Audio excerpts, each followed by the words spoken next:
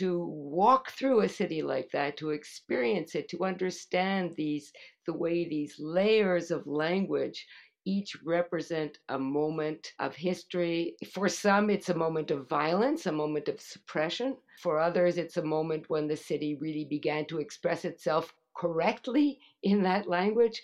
But you can't not feel the weight of history. In this episode of the Fourth Space podcast, we sit down with Sherry Simon and Joanne Sloan.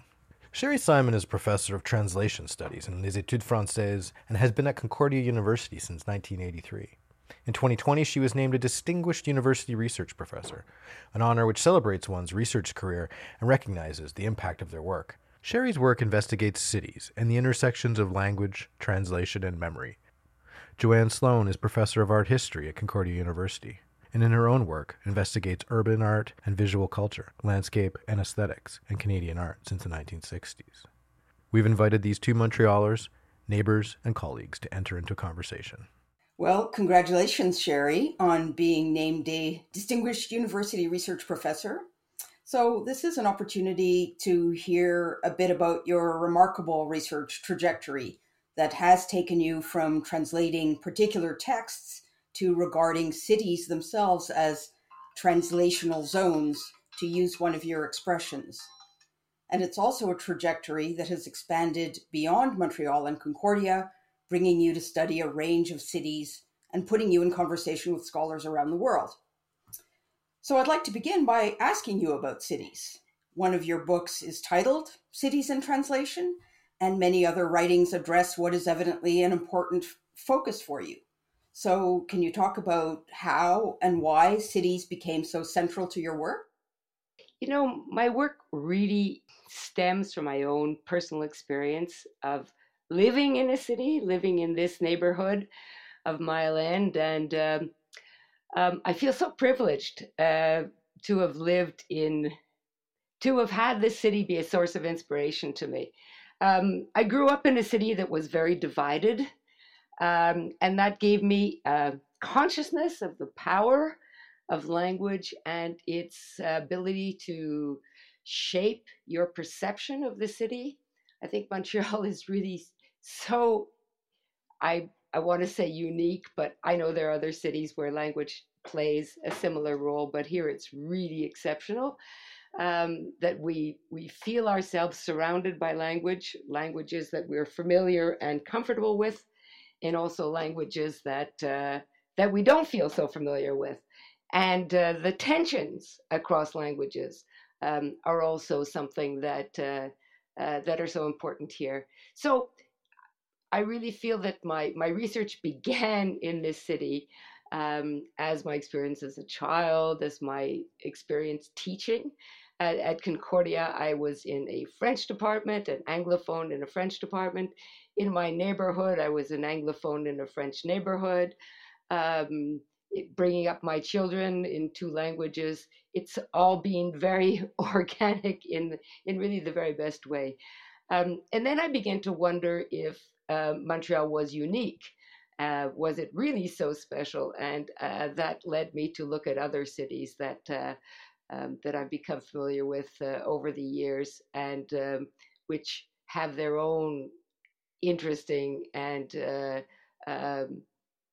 unique. They're special points of tension. They're not the same. What I learned is that the points of tension and the way they're articulated across languages are different, um, but elicit a similar feeling in the individual. The kind of a um, uh, both an attraction to another language and the sense that that language, you are somehow excluded from it. You just use the term points of tension, and you've also in your writing used the expression fields of translational forces, and this is a very powerful image. So could you say a bit more about that? So I mean, there are points of tension, but what do you have in mind here? How do languages sort of become force fields in the way that you've suggested? So there's a whole category of cities that I encountered in Eastern Europe that are translated cities, where cities that have lived through periods of history, each one of them being marked by a language regime.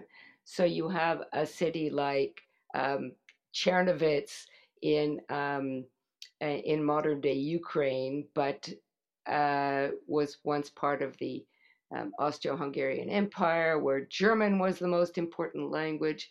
Then it's taken over by Romania after the First World War. Then it's briefly occupied by the Russians. Then it goes on to become a Ukrainian city. Well, to walk through a city like that, to experience it, to understand the way these layers of language each represent a moment of history. For some, it's a moment of violence, a moment of suppression. For others, it's a moment when the city really began to express itself correctly in that language. But you can't not feel the weight of history in those languages as you walk through the streets and as you see small traces. In Eastern Europe, there's an expression, ghost signs, and they're traces of old languages that reappear under the cracked paint, or as a facade becomes dilapidated, and you see another language kind of peek out from under it. That really provokes a very strong sense of melancholy, longing for those languages, especially in the case of those languages being populations which are sometimes expelled, and sometimes massacred or murdered, as was the case for Yiddish in Eastern European cities. But on a, let's say, lighter note, we have similar things in Montreal, where you see an old style English sign reappear from under the paint, and English in Montreal in some ways evokes this melancholy and sense of of a yesteryear, of another time, maybe a milder time, maybe a time when tensions were not as fierce across languages. But this idea of sort of ghost appearances of languages is one that I've always found very compelling. So here you're referring to what happens in cities, and insofar as language gets mobilized as part of power struggles and social contestation and conflict. And I guess this model seems to complicate the more idealized view of a cosmopolitan city, one that is peacefully inhabited by urban citizens who might come from many different places. So I'm curious what you think about that. Is the concept of cosmopolitanism still a useful one? Of course, I love that word, because cosmopolitan also has this idea of kind of urbanity, and cosmopolitan was always, unless you're talking about rootless cosmopolitans, and then you were talking, that was that was an insult to Trotskyists by Stalinists, who called them rootless cosmopolitans. But I think we moderns admire rootless cosmopolitans, and we like the idea of the cosmopolitan city. What I found so interesting uh, historically, is that there's a period right after the First World War where so many cosmopolitan cities become national cities. So take an example like Alexandria in Egypt, which is because of certain writers, because of the writer Cavafy, because of we have an ideal of this kind of urbane cosmopolitanism, and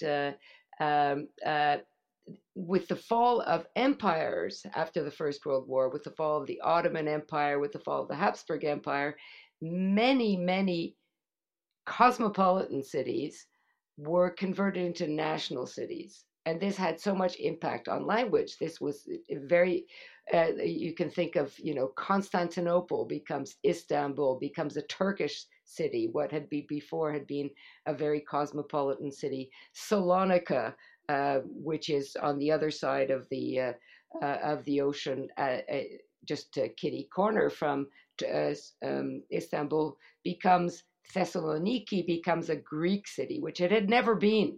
It had been very much a cosmopolitan imperial city. So when you situate this idea of cosmopolitanism, on the historical, in a chronological sense, you see that the cosmopolitan cities were a kind of an ideal, but they were very linked to, in this specific case, they were linked to these empires and to imperial languages. German, for instance, which had such an German we think of as a kind of a, German as the language of the country called Germany, but German was a cosmopolitan language. It was a really important language all across Eastern Europe for centuries. And then after the Second World War, especially, it got sort of pushed back into Germany itself. So cosmopolitanism is an ideal, but the ideal is colored by sort of whose cosmopolitan language, under which auspices, under which, and in opposition to what kind of national tendencies. So one of my favorite cities, Trieste, was a very cosmopolitan city, full of languages, but it was always animated by, it was part of the Austro-Hungarian Empire, but always had this underlying tension of the Italian cultural basin of which it was geographically a part, wanting to impose itself. So that was a productive tension for a long time, until after the First World War, it became Italian throughout the German influences, throughout the Slovenian and Croat languages, because it wanted to become an Italian city. So these forces, I think, are always in tension. And we can see the same thing in Montreal, sort of what is, the federative language, English as the language of a certain kind of larger federation of cultural forces, as opposed to French, which for a long time was struggling to be a national language, in contrast to, and these configurations are always changing. Amazing. So one of the things that does make cities fascinating objects of study is that they're dynamic cultural entities. They're constantly changing and being reinvented. But how we as scholars register those changes can be a methodological challenge. So recently, you've embarked on what might be called micro-urban studies. Your 2019 book has the great title, Translation Sites, a Field Guide. So can you talk a little bit about this emphasis on kind of specific sites? So here you're not talking about cities, the identity of cities per se, but really kind of focusing much more precisely on the site. So how does that work in methodological terms for you? In fact, it was very much more of the same in even though I was sort of, I had the idea of focusing on sites. I was really just, compressing into the site the feelings that I had as a traveler, or my fascinations with specific places where languages come in, meet each other in interesting ways. For instance, Toledo, the city of Toledo in Spain, which just encapsulates so much of the trauma and the sadness of 1492, all those centuries later, a magnificent city which saw the expulsion of the Jews in 1492. And yet, when you travel in this city, you see the traces of that history. So you're faced with the traces of those languages and those realities that today meet each other at such odd angles. So you'll be in a synagogue which has been transformed into a church and hear the languages of tourists bringing back the history of that has been expelled from Spain those centuries ago, and understand that those tensions are still alive, that the tragic history of Spain, which was suppressed for such a long time, is still active in those sites. So language as clues or leading you to those kinds of very affecting. I think I was looking to convey the kinds of emotions we have as travelers when we see those relics, those sites, those places that recall the unresolved conflicts of history. So Toledo is perhaps the strongest example that I have at the moment, and just sort of focused on that one site, which had been a synagogue which carries the name of a church. Another one is which I didn't actually experience, but that I um, find so interesting is the some buildings in Eastern Europe, like an opera house in Prague, which today carries a Czech name, is a Czech institution. But when you read a plaque or know a little bit about the history, you realize that that actually was a German opera house, which during the 1910s and 20s had the most avant-garde opera repertoire of all of Europe, more than Berlin, or as much as Berlin and Vienna. In Prague, you went to the opera house in Prague to hear the latest, Wagner and the latest Mahler, of course. But today it's a Czech institution, and as it should be, it's in that country, but which carries again this unresolved memory of a time past, uh, of a time whose history was suppressed because of the tragic events of the Second World War. But the memory persists in the tensions between the languages.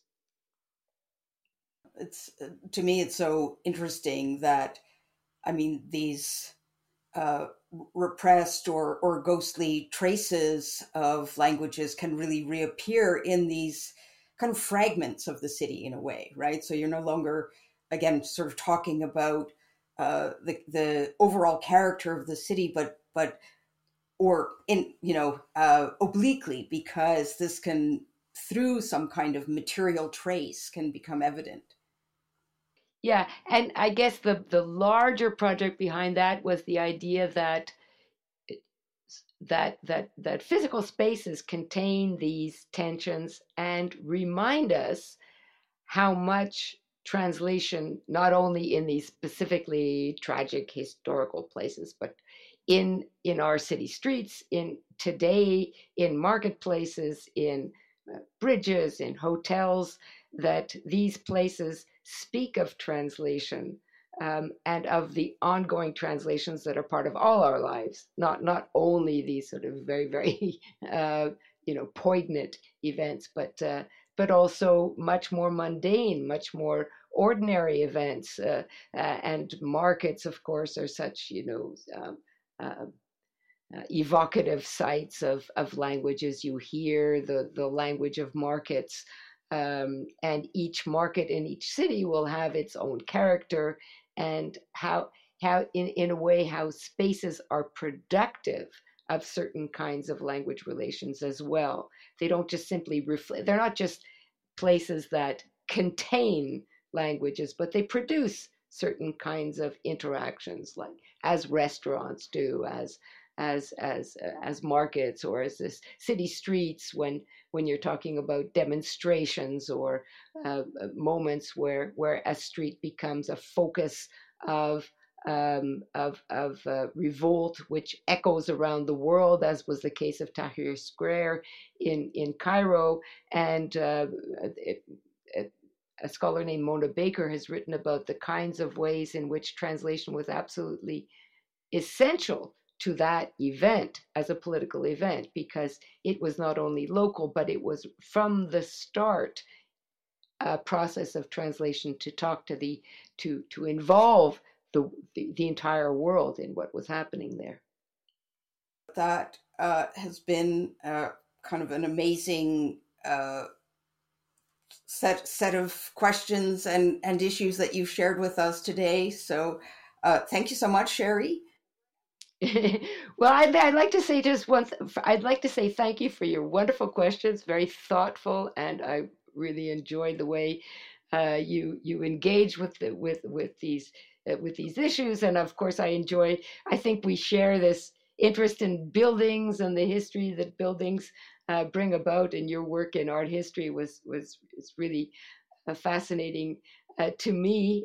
But the other thing I also wanted to just mention is, I wanted very much to mention, is how important Concordia has been to me, and how grateful I am to Concordia for having given me this career, given me the possibilities to work in a French department in an English-speaking university, to have another wonky fit, and a very productive one. And I started my career at the same time that our president did, Graham Carr, under the same circumstances. That is to say, with LTA appointments, limited. We both began as limited term appointments in the same year, I believe, and we both stuck to the place. Graham became the president. That's just fantastic, and I've enjoyed really all the years that I've spent at Concordia. So I wanted to say thank you, and thank you to all of you.